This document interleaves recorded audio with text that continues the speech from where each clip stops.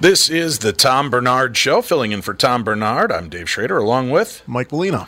We've got a lot more to cover. We're going to also talk a little bit about George Harrison later on in the show with Susan Shumsky, as we're about to pass his 75th birthday coming up. Stay tuned. We'll discuss that and more right here on the Tom Bernard Show. Michael Bryant, Bradshaw and Bryant, what's the latest? Well, basically, we're trying to represent people who have been hurt, then talk to them before they talk to an adjuster.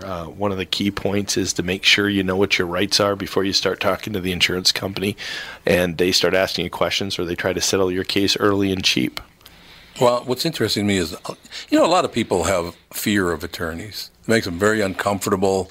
They get nervous about it. What should I do?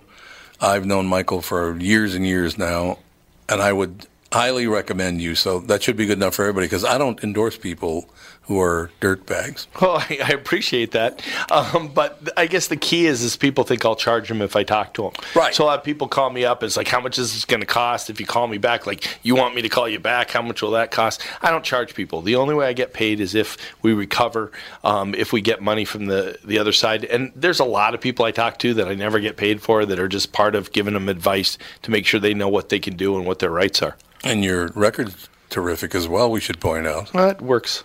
It's been good. It's been good, ladies and gentlemen. It's been good. And how do they contact you? And either through our website, which is minnesotapersonalinjury.com, minnesotapersonalinjury.com, or at 800-770-7008.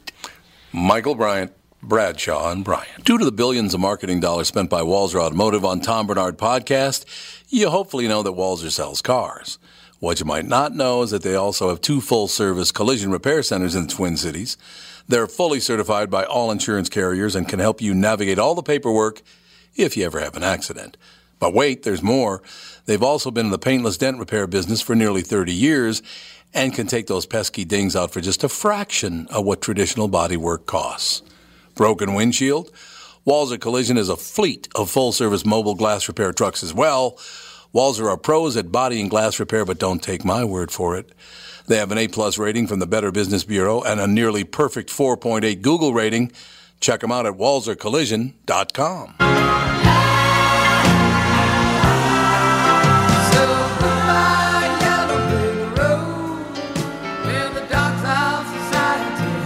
We're back. This is the Tom bernard Show.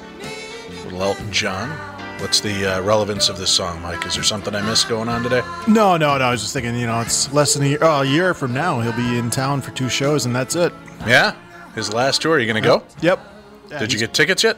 No, not yet. But have they officially gone on sale? I believe so, yeah. Yeah, the prices, man. Wow. Yeah, that's the thing.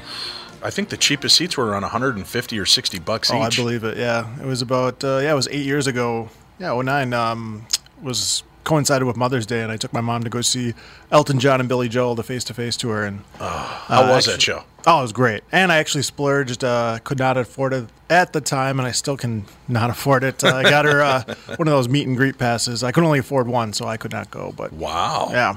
What does that set you back? Still paying for it. Really? It was about a year's worth of tips because I was a barista, and I was in college at the time, so it was definitely could not afford it. That's one of the concerts I really kicked myself. I just finally got to see Billy Joel this last year. Yep. The wife and I went and saw Billy Joel. That was there. exciting. And I'm trying to whittle down all the bands and shows I never got to see in the 80s because I was too broke or didn't, too young to go. Genesis is, I guess, talking about a reunion concert. I've seen Phil Collins, and where did you see him? It was out east. It was, I want to say 07. So yeah, it's been over 10 years now, and I'm trying to think, where was it? But it was the same year. Or no, it was the year after I went to go see the Police when they reunited. Yes, and that. Wow. That was definitely worth it. Tim and I, we went to see the Police. Man, that was like you were watching through a time tunnel. Yeah. They were so picture perfect. Every aspect of the show was great. Because I've seen Sting before a couple of times, and that time out with the Police, obviously having Andy and what's his face on the drum set. You had Andy Sumner and right. Oh God, why am I blanking? Not Roger. No, and he's a phenomenal drummer. Yeah, Stuart Sutcliffe. Yeah, Stuart Copeland. Or Copeland, yeah, Stuart Sutcliffe was the fifth Beatle. Sorry about that. No, and it was great because it was just the three of them. Yeah. There was no backup singers or other, musicians. It was just the three of them. Yeah, that was a great show. Yes. I wish they would pull it Yeah. together to do it again. Well, I remember reading Andy Copeland? No, that's Stuart Copeland. Andy Sting? Sumner. Okay, Andy Or Sumner. not Andy. Jeez. You're tripping me up here. I know. I'm getting confused because it's Sting's last name is Sumner. But, right. Gordon, right? Yeah. Yes. But no, the Police, that was a great show. Yeah, I truly enjoyed that one. And the fact that they're talking about Genesis coming back together. I'd love to see that show. I guess he did, he's doing tours over in England right now. Phil? Yeah, and from what I understand, his band, the Mike Rutherford and the others had gone to see him perform, and they were like, yeah, maybe we need to reunite. Yeah. This guy's still got it. He just can't drum. I guess Yeah, that's the thing. His 15-year-old son is the drummer. Oh, okay. But truthfully, I don't need Phil Collins to drum. Just sing. No. Right? I mean, he is the voice of Genesis to me. Yeah. And were you a fan of it when it was Peter Gabriel? Not so much. Yeah. It'd be interesting to see if Gabriel would join him on stage once or twice if they reunite, though. Yeah. But once they had the self-titled album, the Shapes album, that's a great one. And then it was so weird because every other year, I think the even years were Genesis albums and the odd years were Phil Collins, but you could not tell the difference. No. The Phil Collins solo albums. Right. That's why I never understood, like, when bands tried to move on without their lead singer, Journey, Yeah. even Van Hagar. Yeah. That was a different band to me, Oh, yeah, definitely. moving through that. What was your first concert that you ever saw? First concert was Billy Joel. Really? Yep. Which tour? What was it? Was it, trying to think. It was 2007. It was not Elton John. Oh, wow. It You was, saw a lot of concerts that year. Well, my mom was a huge Billy Joel fan. She was a pianist. And so the Piano Man, she could play, his whole songbook. And, she was a huge Billy Joel fan. And she grew up out east. So there's a connection there because Billy definitely is. I mean, he sells out Madison Square Garden. He does one show a month. And they still go see him. Wait, he still does one show a month there? Yeah. Yep. He has a residency at the Garden. And I didn't realize that he played that often. oh, yeah. No, I mean, it's crazy because, everybody's talking about retiring now. And, yeah, he still does one show a month at Madison Square. And he's been doing it, I think, since 2013, 2014. And he's great. Yeah. He didn't miss a step either. No. The only thing I didn't care for in his concert, to be honest with you, was letting the listeners vote on the songs. Yeah.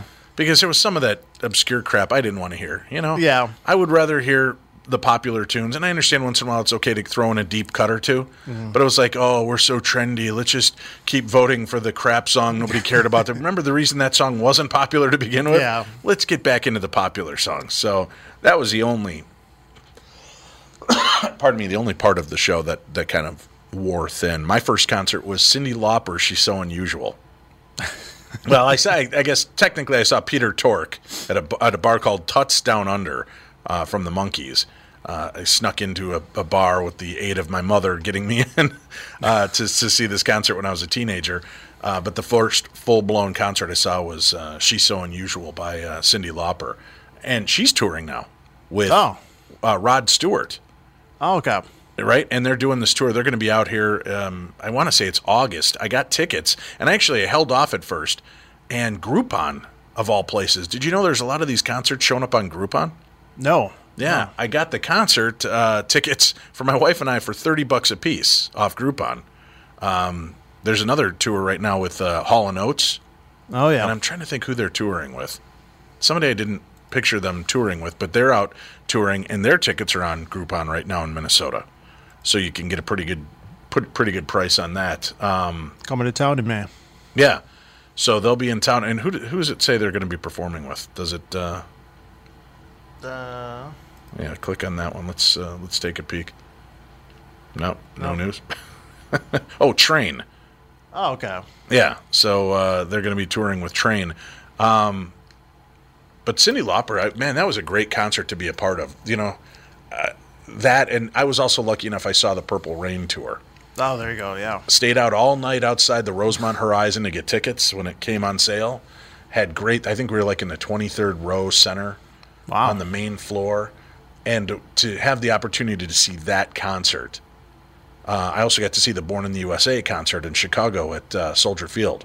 Nice. So those were two of the quintessential 80s concerts you wanted to be there for. Yeah. Two of the biggest shows. The Boss is great. Yeah. I mean, you definitely get your money's worth when you go to see the Boss. I mean, I saw, I think it was 2013, and he was at the X, and man, it was great. That was my first time seeing him, and he played almost 3 hours. Yeah, I've seen every concert except the Magic concert since Born in the USA. Okay. I was out of town, out of the country when Magic came around. I was already booked to go out of the country. That broke my heart. But that's the only show I haven't seen. Because I saw him last time out when you did the River. Oh. And that was great. Yeah, I took my son to that concert. The one I was mentioning about I took him to see the Fab Four. Mm-hmm. And he goes and sees this. My son placates me. He's like, okay, Dad, I'll go see your old man music, right? I took him to see Billy Idol at First Avenue. It was his first 18-plus show. Oh, nice. And we were 3 feet away from the stage. I mean, we were right there. And he turned to me and he's like, this is awesome. And yeah. we got to enjoy that. Then I took him to see Bruce Springsteen, The River. And that was another one that halfway through, when Springsteen's launching into his third hour on the stage, my son literally puts his hands on the side of his head and he turns to me and yells, "This is the greatest beeping concert I've ever seen. This guy's amazing." And he's like 67 years old. Yeah. And he's running and sliding across the stage, and he's being body surfed across the guy is amazing. I only wish I could afford to see him on Broadway right now. Oh, so do I. I got in on that ticket deal. And they reached out and they're like, "Hey, tickets are on sale right now, and you're one of the insiders." And I went in, and the cheapest seats I could get, they had like $75 seats, then $200, $300, $500, and like $700. Everything was sold out at like the $500 and $700 seats. And I just can't pull that trigger to see a $700 show. Well, plus, you got the travel expense. Yeah. It's not like you can go get a $49 hotel in Manhattan. No. So I'm going to be out a couple $100 for a night at there, plus my airfare round trip, and I got to do that for my wife and I, because there's no way I'm going to get to go see Springsteen live on Broadway and not bring her with. Well, speaking of Broadway, I mean, you saw that Hamilton's coming to town. Yes. So who knows what ticket prices will be like that? I mean, it's Minnesota. Yeah. Do you think Hamilton's going to be as big here and as explosive? I think not obviously as big as Manhattan, but I think of all the markets, they're going to pick and choose where they know they can sell. And I mean, we do like the arts here. Sure. But yeah, going back to Sting too, because I saw him last year at Myth. Yes, I was there too. Okay, well that was the thing is, so I brought my kid brother there because I was like, you got to go see him. I like his solo stuff and definitely love the Police. And well, you remember it was, your typical concert. What I actually like, because a lot of concerts nowadays you cannot, show up early and just wait for the general admission to open up. But the Myth is different, and you could. And you remember how cold it was? It was March. Yes. It was March. It was early March, but it was still freezing. Right. And I'm like, okay, after the podcast, I'm going to go over to Myth and just wait. And wait, and it was freezing. And I'm like, do I want to bring my winter jacket in? So I left it in the car. Big mistake. And I'm just like, man. And I was about the 5th person in line. And then all the VIP show up. Right. And they get first crack. Yeah. And they get to see the sound check. I was kind of a jerk. Yeah. Great show. Yeah. I couldn't believe that there were tickets still available. I had hesitated. And then I pulled the trigger. I went to StubHub to get my seats. Yeah, me too. And I got the general admission and the VIP deal. And I ended up standing. I was 5 feet away from the stage. Yeah, me too. That was the thing. We must have been right near each other and not even noticed it. All you VIPs left to probably go back to the bar. So when I was there for Los Banderos or whatever, and I was, closer to Sting than I'm to you right now. I mean, it was crazy. Yeah, I did not. For the record, I did not leave my spot. I stayed right there because I had great spots. There was literally to see Sting that close in a nightclub environment. Yeah. And they were a great backup band for him, too. Oh, yeah, and his son, too. His son sounds just like him, doesn't he? Yeah, when he came out and did the Bowie cover, Ash to Ash, she was great. Right.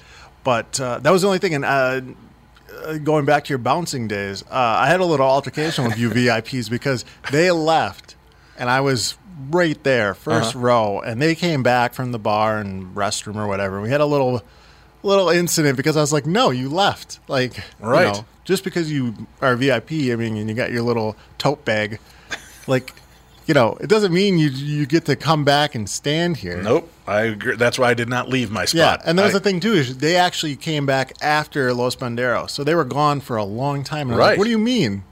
Yeah. No, I've paid my dues. Yeah. I cannot feel my fingers or toes, but yeah, you're not getting your spot back. And it was this whole little incident, too, because by that time, I mean, Sting came out and did that solo piece Right. to open up the concert. And then these guys came back when he closed the show with the other solo piece, and they were the ones, I don't know if you could hear them, they had to be escorted out when he did the song he was actually nominated for an Oscar last year. These guys, you remember the song? Or was the track from one of the ISIS-inspired, Right, and I can't think of what it is offhand, but yeah, I'm with you. And there was this guy, and he was drunk. He had left. We had the little altercation. He went to the bar and kept drinking, and he came back, and he was so loud because, it was just Sting and his guitar that he had to be escorted out because it was just like, what are you doing? Yeah. I probably have that on video. I kept running video of the show. Yeah, me too. So that I could say, I think I streamed Every Breath You Take through Facebook. But that was a great show. To get it, that's why I was so lucky. I got to see both Billy Idol and Sting in a nightclub setting and be right there for that show. That was great. He was just back in town for the Super Bowl. He played my friend. Wait, who was? Sting. Oh, okay. Really? Where was he playing? He was at the Union Depot over in St. Paul because the Vikings had their staff party. Right. And I have a friend who's dating somebody who works for the Viking staff, and they got to go, and I was like, are you kidding me right now? Like, we're talking like I don't know, maybe 200 people, give or take, however many people work in the Vikings organization. Yeah, he was in town. That reminds me of back in the day, I had a buddy of mine go, hey, I got tickets to see this girl singer who's going to be at the Fine Line tonight. And have you ever been to the Fine Line? Yeah. A great small venue. And I go, sure, I'll go with you. He goes, I've already got the tickets. You don't owe me anything. Just buy me a drink. I'm like, sure. We go in, and we were really close to the stage. And out comes this angry, angsty Alanis Morissette. And it was her Jagged Little Pill album before it broke. So I literally got to see her perform the whole album, and I was as close to her as I am to you. And then I remember she came back 3 months later, and that's when she was playing Target Center. Yeah. And tickets were, exorbitant through the roof. But it was really cool to kind of see that first break of a show. All right, we'll take a break. We'll discuss more music, have more fun. We'll do that here. I'm Dave Schrader filling in for Tom Bernard. He'll be back with you on Monday here on The Tom Bernard Show. I'm Brad Huckle, president of North American Banking Company. Ask one of our bankers what they love about business banking. They always say the relationship with the client. Case in point, True North Oral Surgery and Implants is a longtime customer with a growing practice. Their banker, Julie Marshall, knows the ins and outs of what they do. So when they need working capital, an equipment loan, or funds for expansion, they call Julie. Are you looking for a banker you can count on? Give us a call. This is Tom. Why not bank with my banker, North American Banking Company? A better banking experience. Member FDIC, an equal housing lender. This is Tom, and I've been telling you how easy it has been for me to lose weight on the Nutrimost weight loss plan. My goal has been to lose 92.5 pounds. Well, I've started up another round at the new Nutrimost Plymouth location, and I can't wait to shed those extra unwanted pounds. Nutrimost is unlike any other weight loss program. It's just so easy, and they guarantee that you will lose 20 pounds or more in just 40 days. There's no exercise, shots, drugs, prepackaged food, and I'm never hungry. The team at Nutrimost in Plymouth will support you every step of the way on your wellness and weight loss journey. Then, after you hit your goal, Nutrimost in Plymouth is there for you with the Nutrimost Forever Plan, an all-inclusive wellness program that improves and promotes healthy living and choices. Nutrimost has helped me change my life, and I know they can help you too. Nutrimost Plymouth, located just off Highway 55 and 494. Call 763-333-7337. That's 763-333-7337.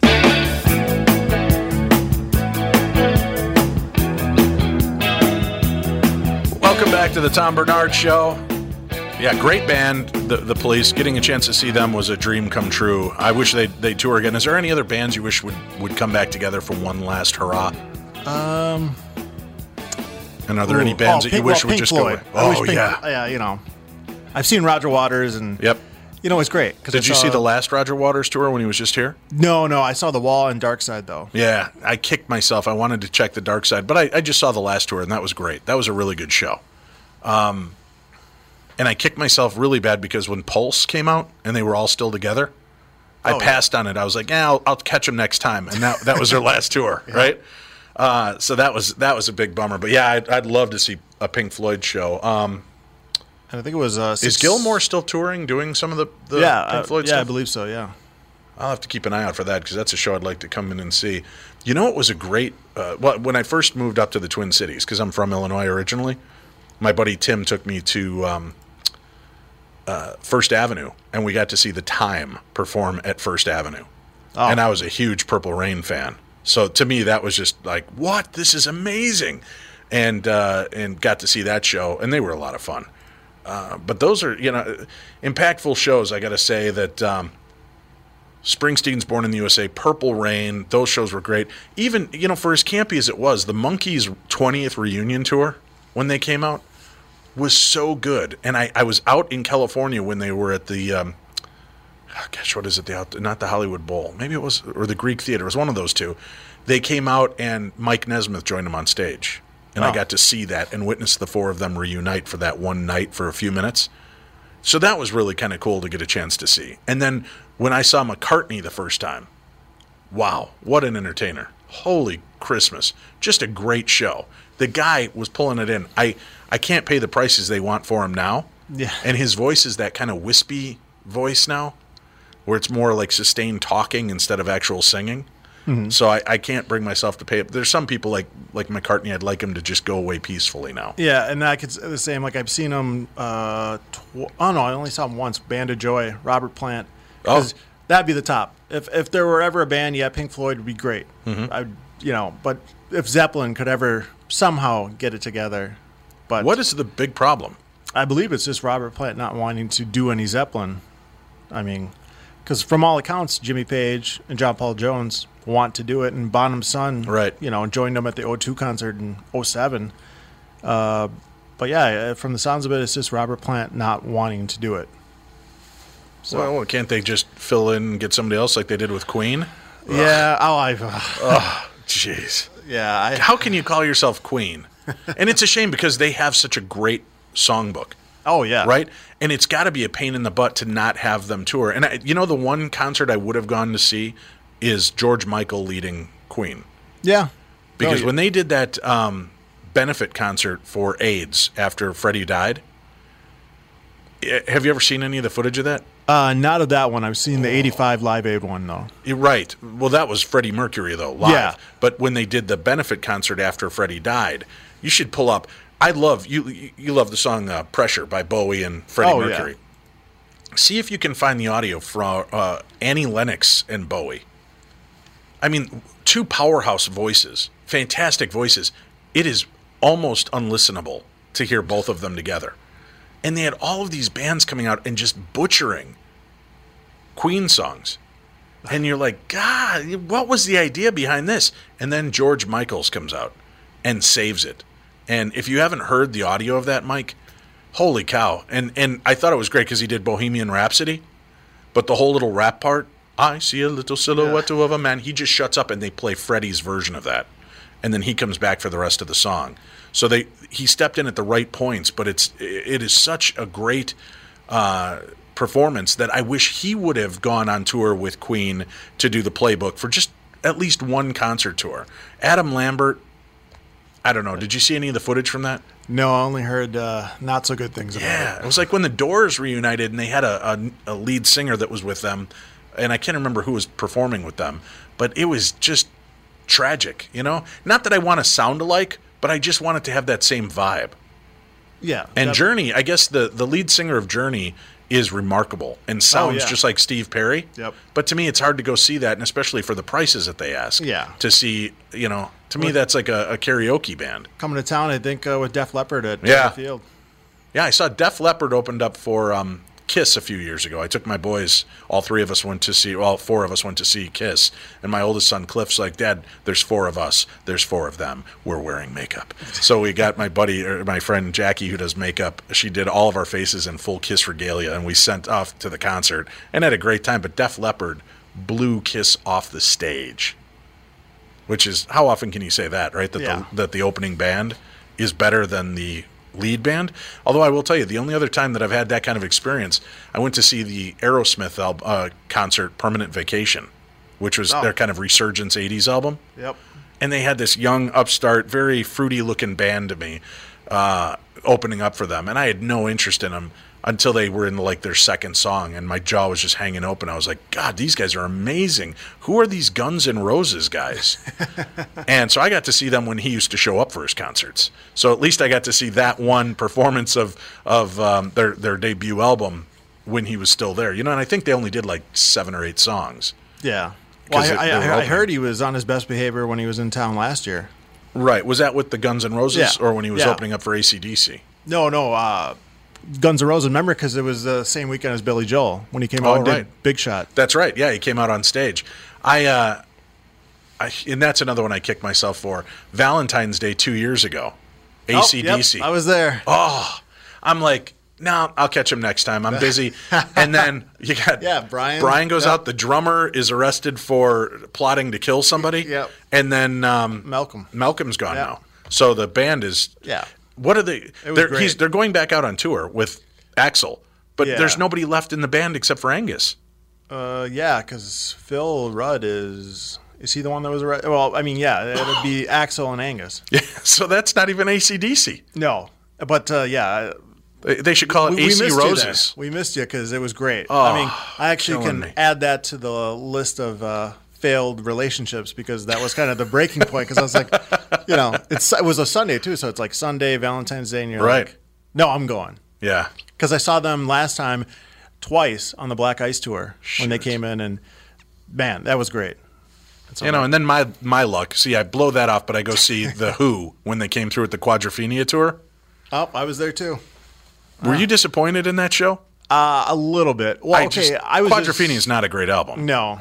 And why they chose that album to kind of go through was, I don't know. But Well, did you see them when they tried to do Tommy and? well, that was when Roger was touring doing Tommy. Yeah, but remember Roger's voice? Yeah, his voice is shot. Yep. I was like, oh. And yeah, that was tough. That's what I said. With my luck, I choose that concert and not the AC/DC, and then now everybody's gone from AC/DC. Yeah. So I guess the closest I get to see with that is I'm going to be on the Jericho cruise in October this year. Chris Jericho is doing this rock and wrestling tour cruise, and Jim Brewer is going to be on board performing with his band. And have you ever heard Jim Brewer do AC/DC? No. Oh my God, Mike! He does it as Joe. He was talking about how cool they are, and he said they could sing anything and make it sound cool, and he does the hokey pokey as AC/DC, and it's unbelievable. Well, did you pull up audio on the? Yeah, still trying to find the best one, but I mean, not that there is a best one. Right. But, I mean, it was the same thing when Billy Joel pulled his roadie out and he did Highway to Hell. Right. But that was a good concert. Yeah, I thought that was a great cover right there. Yeah, that was. But and that was that was amazing. That was a really good part of the show. But if you can't find the Annie Lennox and Bowie version, did you get that? Yeah. All right, we'll listen to this. Promising start, right?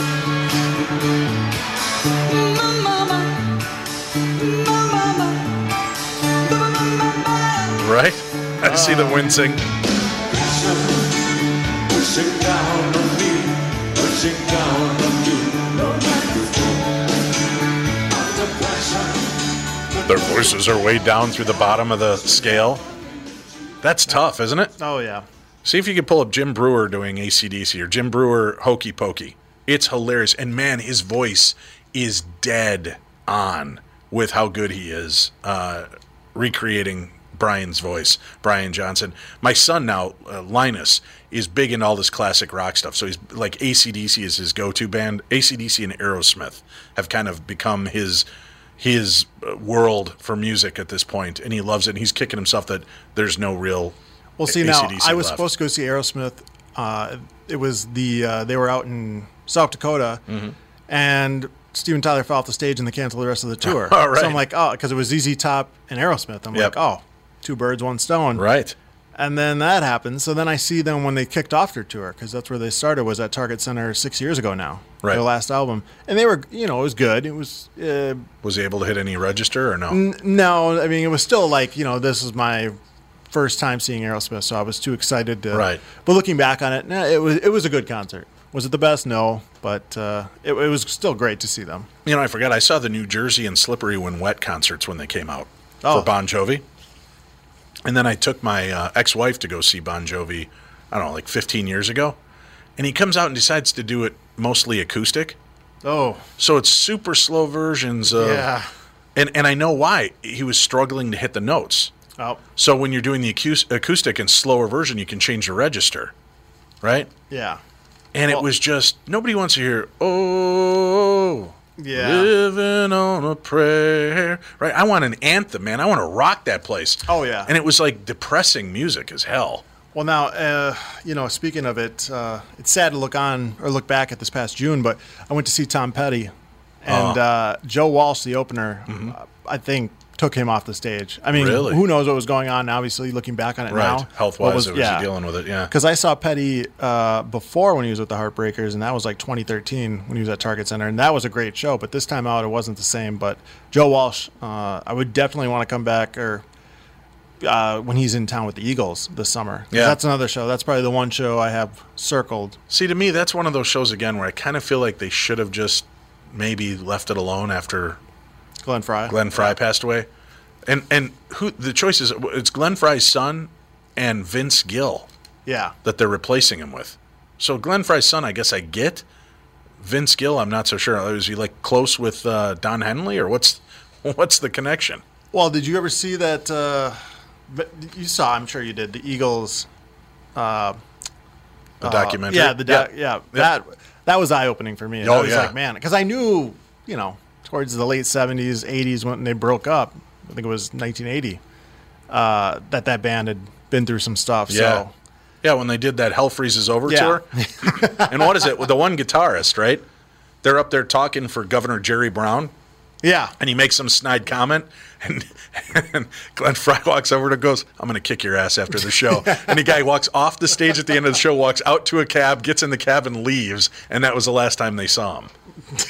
You got to love that. "I'm going to kick your ass after the show." Yeah. That's great. Did you find the Brewer segment? Yeah, it is. Repeat after me! You ready? You ready? You ready?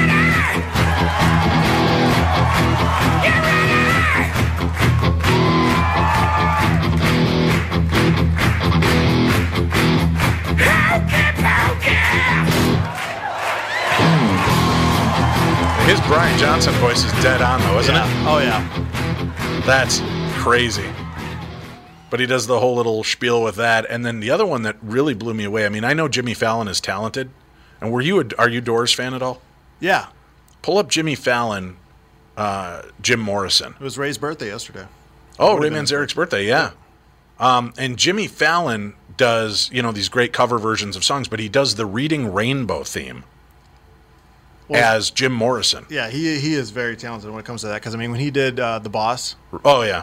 Yeah, but you know what? His boss is a shadow of what, like the Morrison imitation he does. What about his Neil Young? Oh, his Neil Young's great. Neil Young, but you know what? He's all in that same register. The Bob Dylan that he did. Did you see the Tonight Show? Yep, when he was in town. Wow. Yeah. And I was waiting for kind of a sarcastic, silly song. That thing was impactful as Bob Dylan at the Orpheum, right? Yeah. Yeah. What do you have there now? Yeah, he's singing the Reading Rainbow theme. But listen to his voice. Fly in the sky.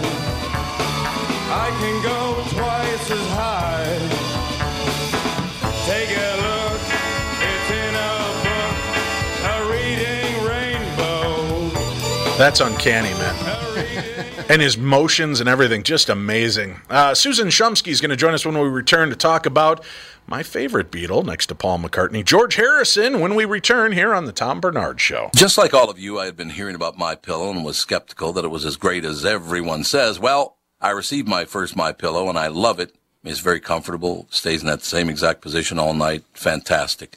Mike Lindell, the inventor of MyPillow, has a very special offer for Tom Bernard Show listeners. MyPillow is offering more than 50% off his 4-pack special, which includes 2 premium MyPillows and 2 Go Anywhere pillows. If you're looking for a great night's sleep, now's the perfect time to get your first MyPillow. If you already know how great the MyPillow is, why not give them to everyone you know? Call 800-516-5146, use promo code TOM, or go to MyPillow.com. But make sure you use promo code TOM. Call 800-516-5146 and use promo code TOM. That's 800-516-5146, promo code TOM. Tom Bernard here. If you're ready to sell your home, you've probably heard that you should wait until spring. But why wait for temperatures to rise when the market is hot right now? Not selling in winter is a total myth.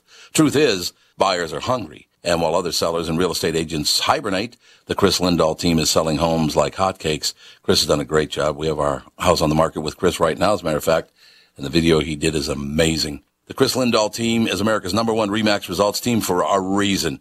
They play to win, and they've got the skilled players to sell your home fast. In fact, they sell a home on average every 9 hours for over the MLS average. Don't wait until spring to sell your home. Call the Chris Lindahl team at 763-401-SOLD.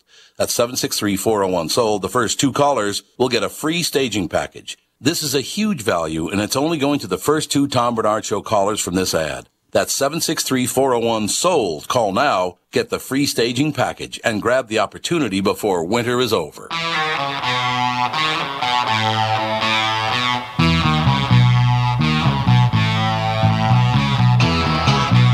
We're rocking and rolling here on the Tom Bernard Show. I'm Dave Schrader, filling in for Tom. He'll be back with us on Monday. I'll be here with you today and tomorrow, along with Mike Molina. Joining us now, hard to believe this, Mike. How about this? It's been 17 years since George Harrison passed away. Yep, November 29th. I remember that. It was right after 9/11. 17 years. His 75th birthday is February 25th. We just passed the 54th anniversary of the Beatles on Ed Sullivan. And today we've got with us author Susan Shumsky. She has written a book called Maharishi and Me, Seeking Enlightenment with the Beatles Guru. She's been featured in the Los Angeles Times, GQ, Fox News, and more. We're here to talk about George Harrison. Welcome to the show, Susan. Thank you for joining us. I'm so happy to be here with you today. It's great. This is, what a time. I mean, to be able to kind of look back and reflect on an amazing musician, humanitarian, at 75 years of age. He was the youngest of the Beatles, right? I'm sorry? He was the youngest. I said he was the youngest of the Beatles. Is that right? Yes. And such a loss, a tragic loss to have lost him and do that. Now, talk to me a little bit about this. How did you get so interested and intrigued in especially George Harrison's story? Well, I was a hippie. It was the 60s. I was living in the San Francisco Bay Area. And those of us who were flower children, we were really very interested in spirituality. We wanted to experience higher states of consciousness.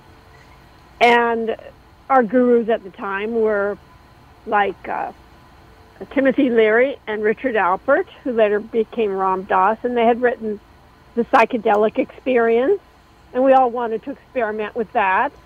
And, of course, the Beatles were very involved with that, too, and George Harrison ended up coming to San Francisco for the Summer of Love, along with 100,000 kids from all over the country. And it was like a spiritual revolution was taking place. And we were all a part of it. And my story is really the story of the entire boomer generation. Even if they didn't participate directly, they were certainly a part of this spiritual revolution. And so, and I was already a Beatles fan. Right. So, but I was really interested in meditation. And I tried to meditate on my own. I had some really interesting experiences. But I wanted to find a meditation guide because Alan Watts, in his books, he talked about that. You have to find a meditation guide. So a friend took me to the Transcendental Meditation Center in Berkeley. And that was in 1966.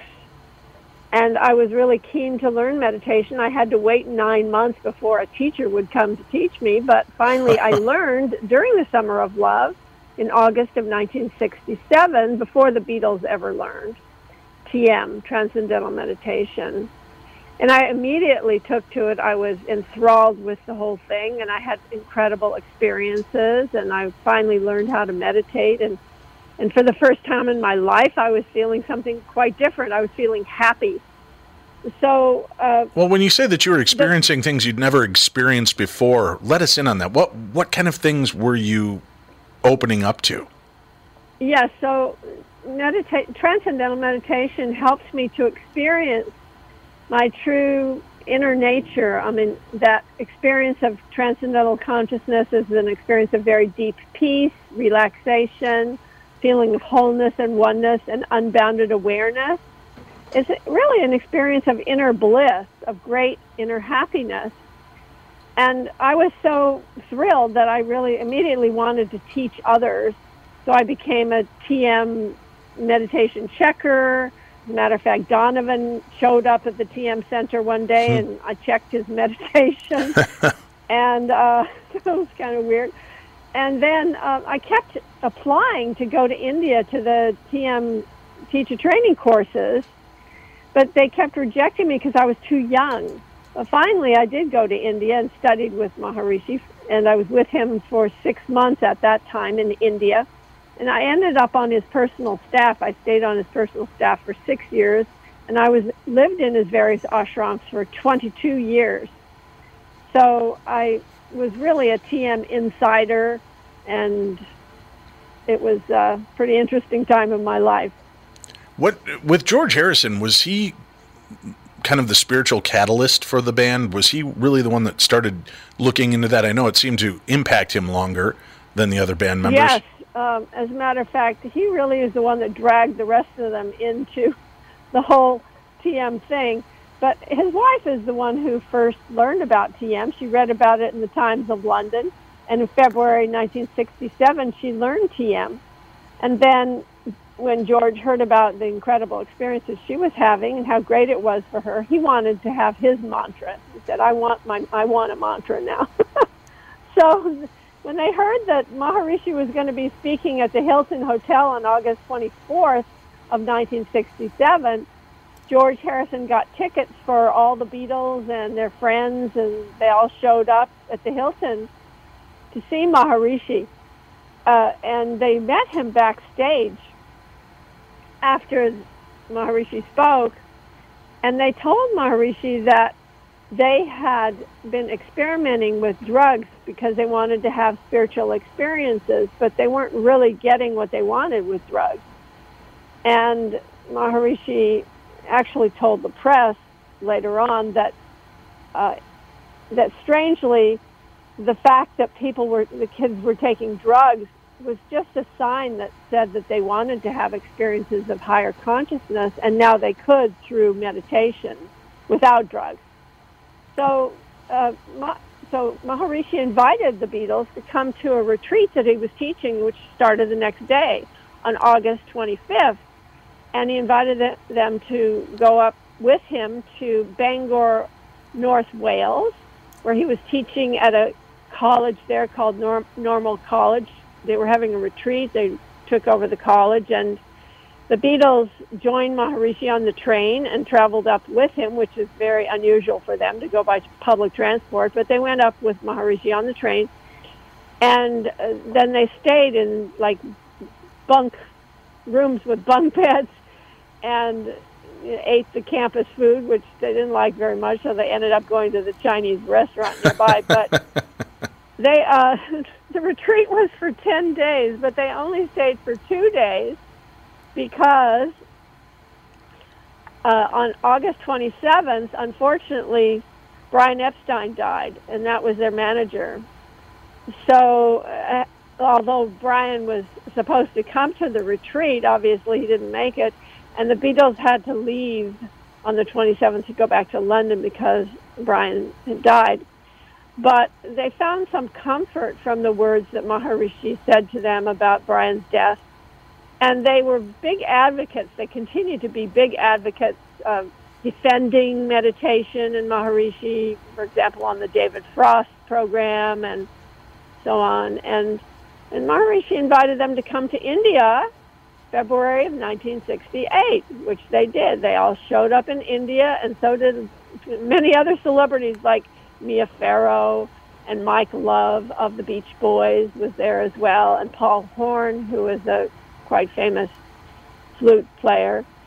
So it was, a big kind of party they had in Rishikesh, where they wrote a lot of songs that ended up on the White Album. the album that's called The Beatles, but most people call it the White Album.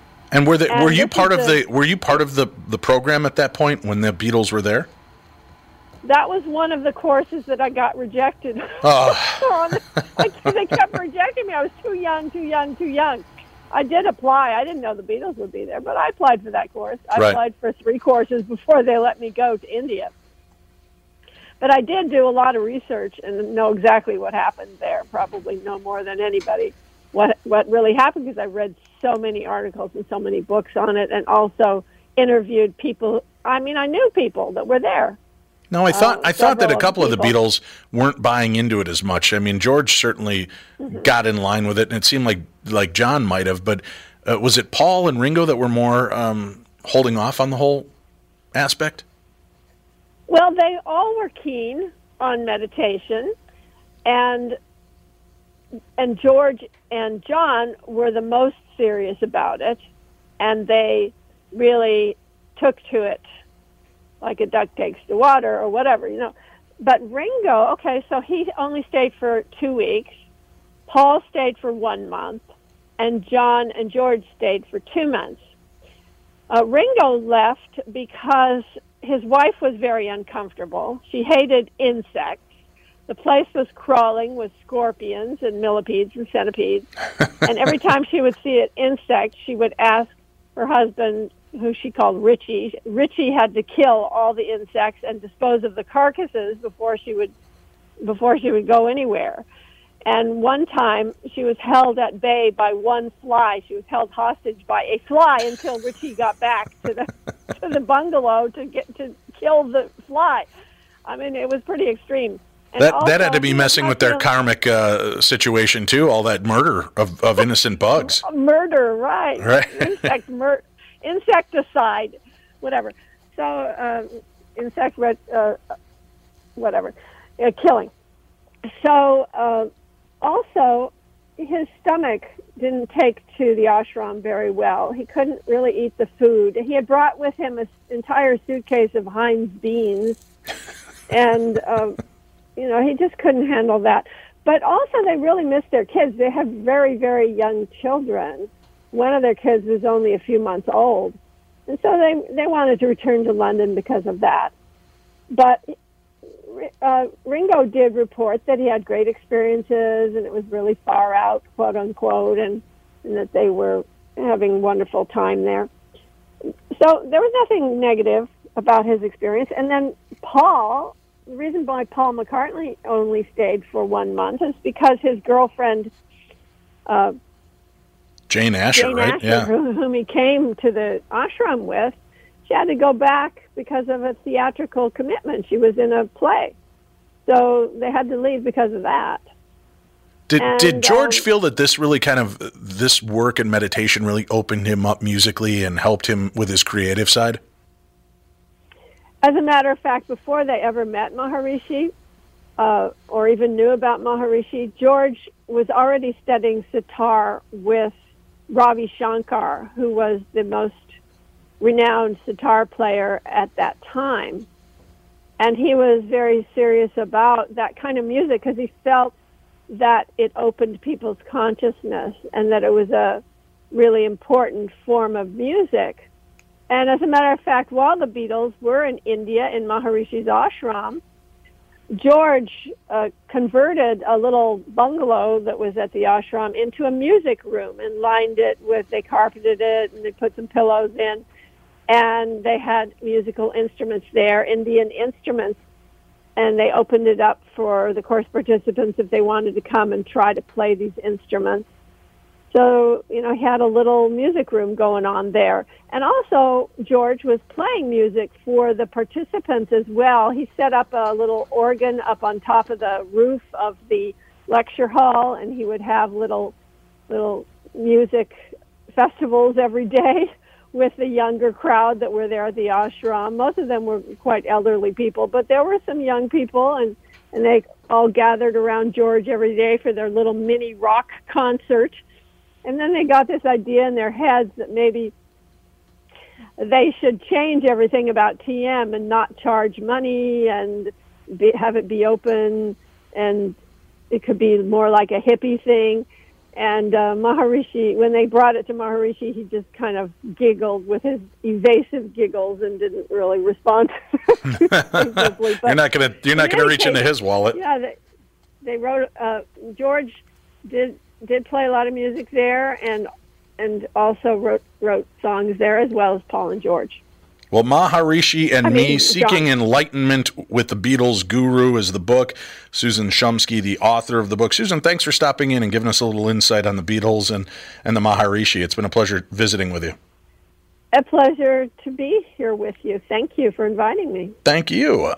Fascinating guys, fascinating bands. Remember to go see, if you're in town in the Twin Cities area, go to the Medina Ballroom tomorrow, Friday night, to see the Fab Four live in concert. I promise you, you're going to enjoy the show. I'll be there. If you see me, come on up and say hi to Dave Schrader. And Mike, thanks a lot for being here with me. We'll be back again tomorrow filling in for Tom Bernard.